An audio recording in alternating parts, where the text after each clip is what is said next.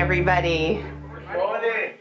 Well, I'm thrilled to be in sunny Colorado this morning because it is not sunny California. That's going to get my two sea states mixed up. It is cloudy and cold and raining in Orange County this morning. So I'm happy to, I'm happy to be in the sunlight and the sunshine. If it had been a week ago, I'd have had to bring my winter coat. But I'm glad to be here with you today. We're starting a new series on the life of Moses called Presence and Promise, and I am super excited to be kicking it off today because Exodus 3 is my life chapter. It's the chapter of scripture that from the time I was a young child spoke to me in a way that other parts of scripture didn't, and it's one that my family would refer to in certain seasons of my life. Go back to Exodus 3. And so to be able to be with you and to share out of this chapter feels extra special this morning because it feels as if it is a bit of a culmination of the ways in which God's presence and his promise have been so fulfilled even in my own life. So I want to start there this morning and take us through Exodus 3. I want to read the whole chapter. So I've broken it up here on the screen to make it. No, wait a minute. That's not the right one, David. I think we got the wrong file. Well, and it was...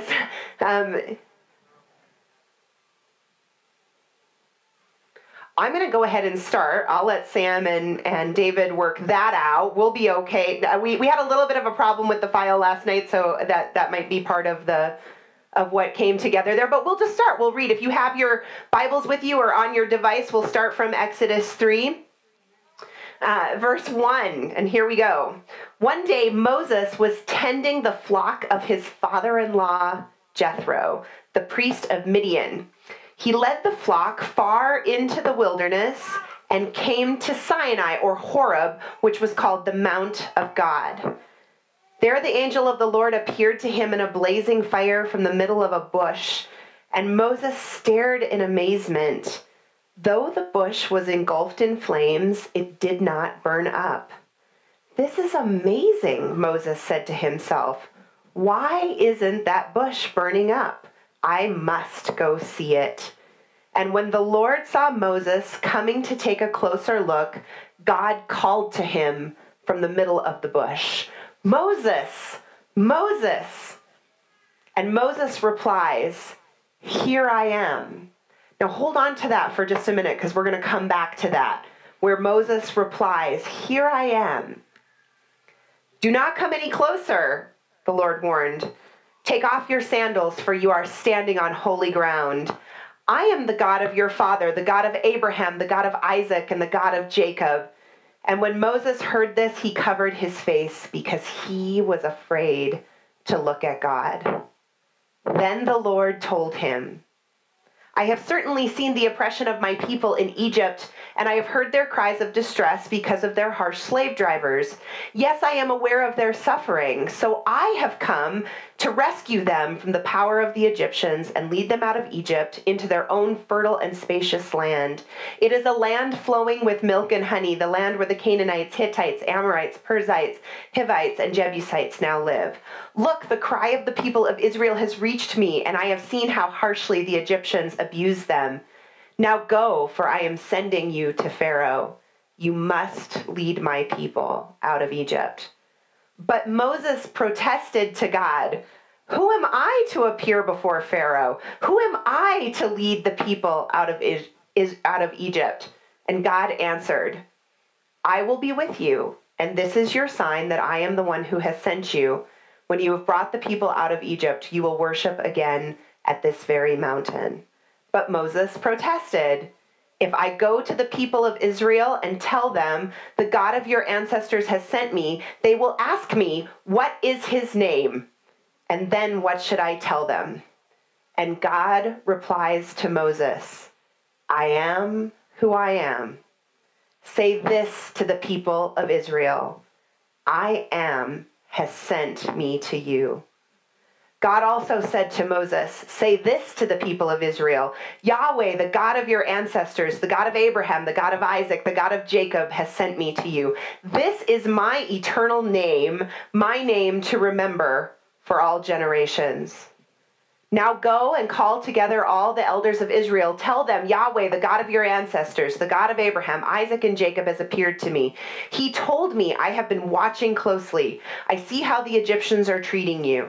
I have promised to rescue you from your oppression in Egypt, and I will lead you to a land flowing with milk and honey, the land where the Canaanites, Hittites, Amorites, Perizzites, Hivites, and Jebusites now live. The elders of Israel will accept your message. Then you and the elders must go to the king of Egypt and tell him, the Lord, the God of the Hebrews, has met with us. So please let us take a 3-day journey into the wilderness to offer sacrifices to the Lord our God. But I know that the king of Egypt will not let you go unless a mighty hand forces him. So I will raise my hand and I will strike the Egyptians, performing all kinds of miracles among them. And then at last he will let you go. And I will cause the Egyptians to look favorably on you. They will give you gifts when you go, so you will not leave empty-handed. Every Israelite woman will ask for articles of silver and gold and fine clothing from her Egyptian neighbors and from the foreign women in their houses. You will dress your sons and daughters with these, stripping the Egyptians of their wealth." There is both presence and promise in Exodus 3. But there's also an identification that takes place in this chapter that hasn't yet taken place in the scripture. You see, the first person to name God is actually a few hundred years before in a slave woman named Hagar, who is the first to say, "You are the God who has seen me." She's the first person to give God a name. But this is the first place in scripture where God names himself. And he does so in relationship to his creation for the very first time. If you look in verse 4, when Moses answers God, he says, "Here I am." And so what does God say back to him? God says, "My name is I am." It is for the first time the recognition of the image of God that exists in each one of us, and it is God interacting with his creation in that image-bearing capacity. Now hang on to that for just a minute, because we're going to come back to it. I want to talk about Moses and his emotions and how he responds in this particular situation. I don't know about you, but if you came upon a bush that was on fire but not burning up, it's not unusual to see fires in Colorado. But if you were standing on a mountain and there is a fire but it's not consuming anything, you probably would respond a little bit like Moses did. He was curious. That's his first emotion. What is this? What's happening here? I need to go check this out because this is not normal. When fire occurs on mountaintops, it usually spreads quickly. And so what is happening here? So he's curious. The second thing that Moses is that he is afraid. Because when he realizes what is happening, he knows this is otherworldly. This is not a natural occurrence. This is not something that takes place on the regular in the world in which he inhabits. Moses is also insecure. So in his interactions with God, as he's approaching the bush and he's having this conversation with God, he begins to argue with him about all of the things that make him unworthy to be having this conversation and all of the reasons why he's not the person that God should be interacting with. But Moses recognizes that God is in that place. He recognizes that God is present there. And so even in his insecurity and even in his fear and even in his curiosity, he still stands there. I don't know about you, but if I was having that interaction, my first inclination would probably be to bolt, not to fixate on that space. And so Moses is held there by all of these emotions. But even then, there's this dialogue that occurs. Moses protests, and God answers. And Moses protests, and God answers. And in that is an exchange of identity. It's an exchange of acknowledgement. God doesn't rebuke Moses in his protest. God doesn't scold him. God doesn't take him out. Instead, he acknowledges the fear that Moses feels. He acknowledges the insecurity. There are some scholars that believe that Moses had a stutter. And so in some of the different translations of this verse, it talks about Moses saying to God, I'm not eloquent. I can't go stand before Pharaoh and say these things to him because I don't speak with the same way that you speak. And God's answer to him is, don't worry about it. You're not actually the one who's going to have to do the speaking. I will do the speaking. I'm just going to communicate with you. So it's at that point that Moses says, wait a minute. Who are you? You see, he knew that the fire in the bush was not an earthly fire. He knew that that all-consuming presence was something greater than himself. He had already had a conversation with God when he looks at him and says, wait a minute, who are you? And it's at that place where God says to him, I am. And it's the acknowledgement of the Creator that I am the one who puts you here. And you bear my image. And if you even look at the ways in which this is laid out in the scripture, when Moses said, I am, or I am this and I am that, the I is capitalized and the am is lowercase. But when God speaks, I am, all of the letters are capitalized because it is the naming, it is the authority, it is the emphasis, it is the power that comes with that I'm the creator. I am where it starts. I am the originator of all of these things. But you can't help but in your response to me, acknowledge that I am imprinted on you. So I am. But when you respond to me, your response is, here I am. This is the first time that the relationship between God and man is fully articulated. And so the I am begins to lay out who he is. I am the God who sees. I have seen my people in Egypt. I am the God who hears. I have heard their cry. I am the God who delivers. Get ready to see all of the ways in which I'm going to deliver. And I am the God who is present. I will be with you through it in all of this. I am the God who provides. You are not going to engage in warfare with the Egyptians, but you are going to plunder them. You're just simply going to ask, and people are going to give you all of their things. That's not typically what happens in warfare when one plunders. One takes, and one kills. And God says, don't worry about it. You're going to turn around and ask people, and they're just going to give you all the things because I am the God who provides. But at the end of all of this, the promise is not just deliverance. The promise is not just provision. The promise is not just identity. The promise is presence. I will be with you. I will be present. And here I am, the I am that I am.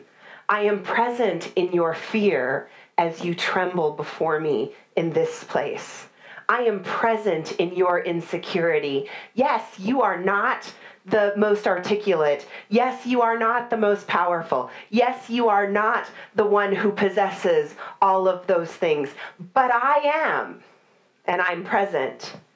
I'm present in your pain. I am present in your slavery. I am present in your sin.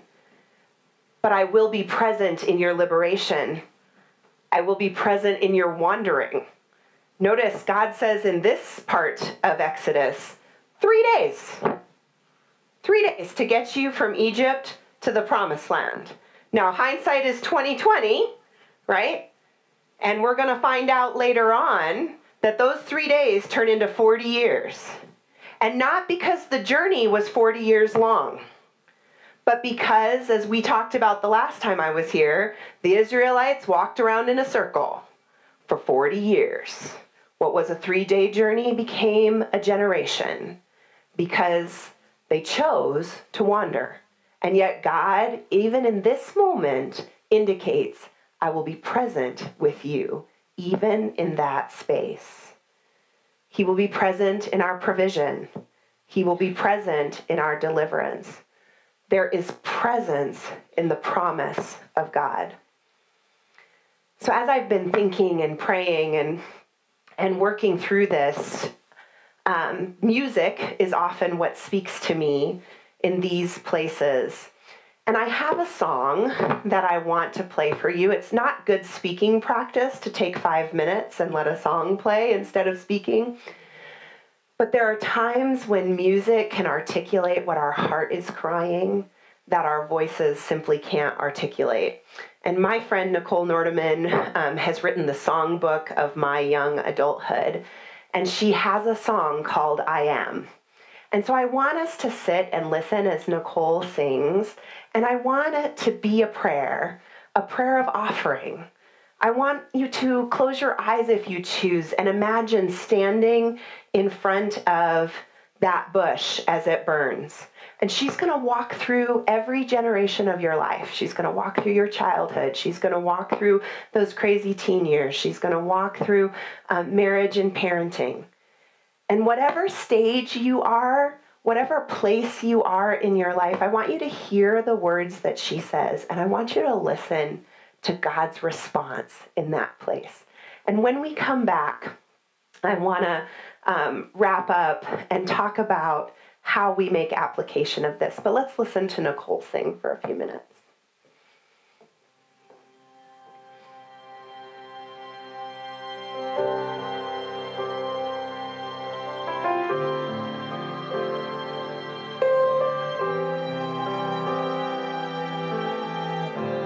Pencil marks on a wall. I wasn't always this tall.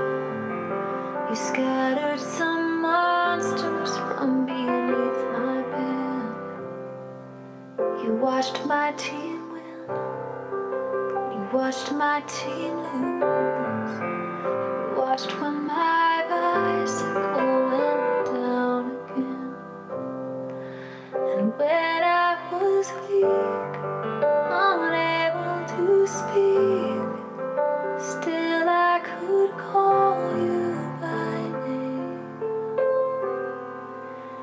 And I said, elbow healer, superhero, come if you can. And you said I am.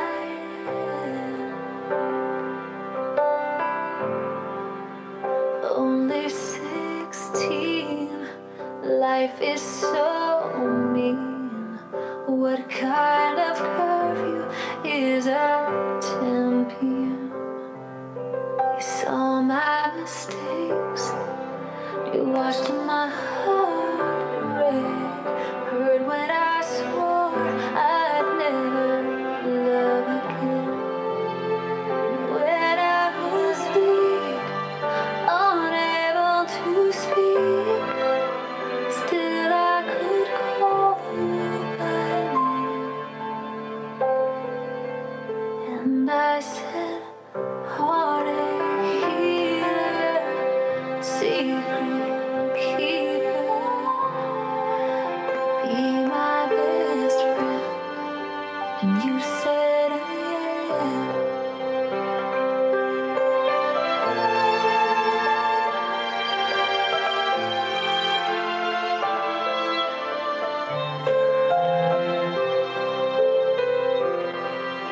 You saw me wear white by pale candlelight. I said forever to what lies ahead. 2 kids and a dream, with kids that can scream. Too much it might seem when it's 2 a.m. And when I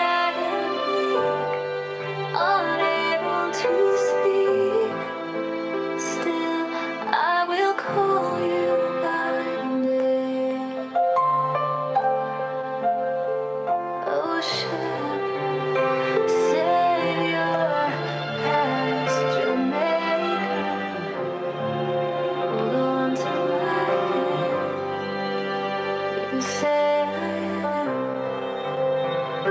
The winds of change and circumstance blowing and all around us, so we find a foothold that's familiar, and bless the moments that we feel you nearer. When life had begun, I was woven and spun. You let the angels dance around the throne.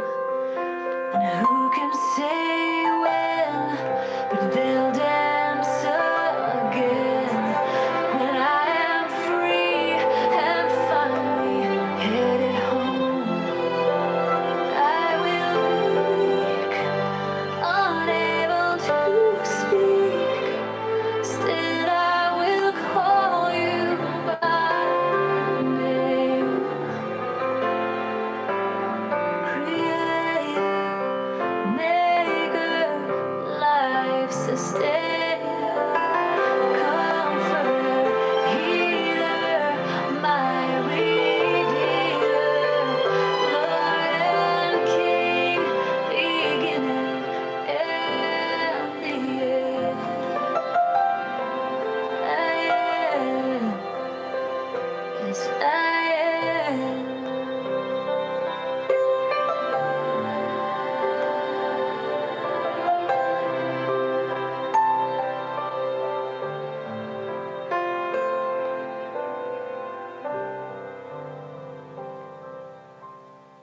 I'm not a New Year's resolution person because I usually can't stick with them past the first couple of weeks of the year.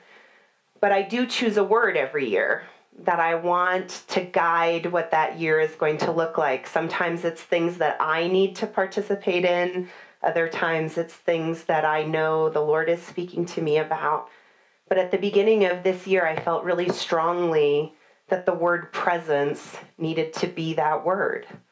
And I thought it was a conviction upon my own life, and in some ways it is. I'm not a terribly present person. I'm busy. I'm full of things. I've got lots to do. I've got people who are pulling at me from every direction, and so sometimes being in the moment is hard for me. I'm also one of those people who likes to live on 5-year plans, right? And so I'm always looking out for whatever that next thing will be, which makes it difficult to live right now. And I came to realize that I had missed a lot of my own life because I was looking for what the next thing was. If I could just get to this, then I will. If I could just get to that, then I will. And in the process, I had missed all the things that were happening right there in front of me. And so I thought that word presence would be that convicting idea that my presence is necessary in my own life. But what I've come to realize over the last 6 months is just how desperately I would need the presence of the Lord if I was really even going to be able to be present in my own life. That circumstances, that life situations, that choices that we had made would require me to say to God, who are you? Where are you? Are you present here? And here's what I can tell you, that wherever you are and whatever you need, do you need a deliverer?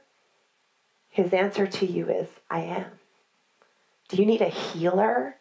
His answer to you is, I am. Do you need a provider? His answer to you is, I am. Do you need a strengthener? His answer to you is, I am. Do you need an encourager? His answer to you is, I am. Do you need a friend? His answer to you is, I am. And so in whatever question you're asking, in whatever place that you are sitting, in whatever season of life that you are in, this is the promise of God, that when you ask him, who are you? His response to you will always be, I am. And that you can take with you wherever you go, because his presence promises to be with you in that. Let's pray. Father, the presence of your Holy Spirit is thick in this room. Thank you for meeting us here in this place, for consuming this room with your presence without burning it up. God, I confess that I'm curious about why you would want to meet us here with all of our mess. I confess I'm a little fearful of what your power might bring into this space. It's easy for me to confess that I'm insecure about the role that I play in the interaction that we're having right now. But I know this, that even when I protest, you will answer me. I know that even when I don't know how to address you, that you will respond. And I know that you're not taken by any of those things. And so, God, I just ask for each one who is here today, that whoever they need you to be, whatever they need you to be, that God, you will speak so boldly and clearly, I am. I am that I am. And they will see your image reflected in themselves. Not the fallen, not the broken, not the tired, not the weary, but I am. And God, I give you thanks that thousands of years after you stood in front of your servant Moses, promising to use him to deliver your people, that promise still stands. That you have not left us to our own devices, and that your Spirit is as present with us here as it was that day on the mountain of God, that here in the mountains of the American West, God, we can still sense your presence among us, and that your promise is true. And for that, I give you great thanks and great praise. We stand on holy ground, God. Thank you for never leaving us or forsaking us. Thank you for always being I am. In your precious Son's name, amen.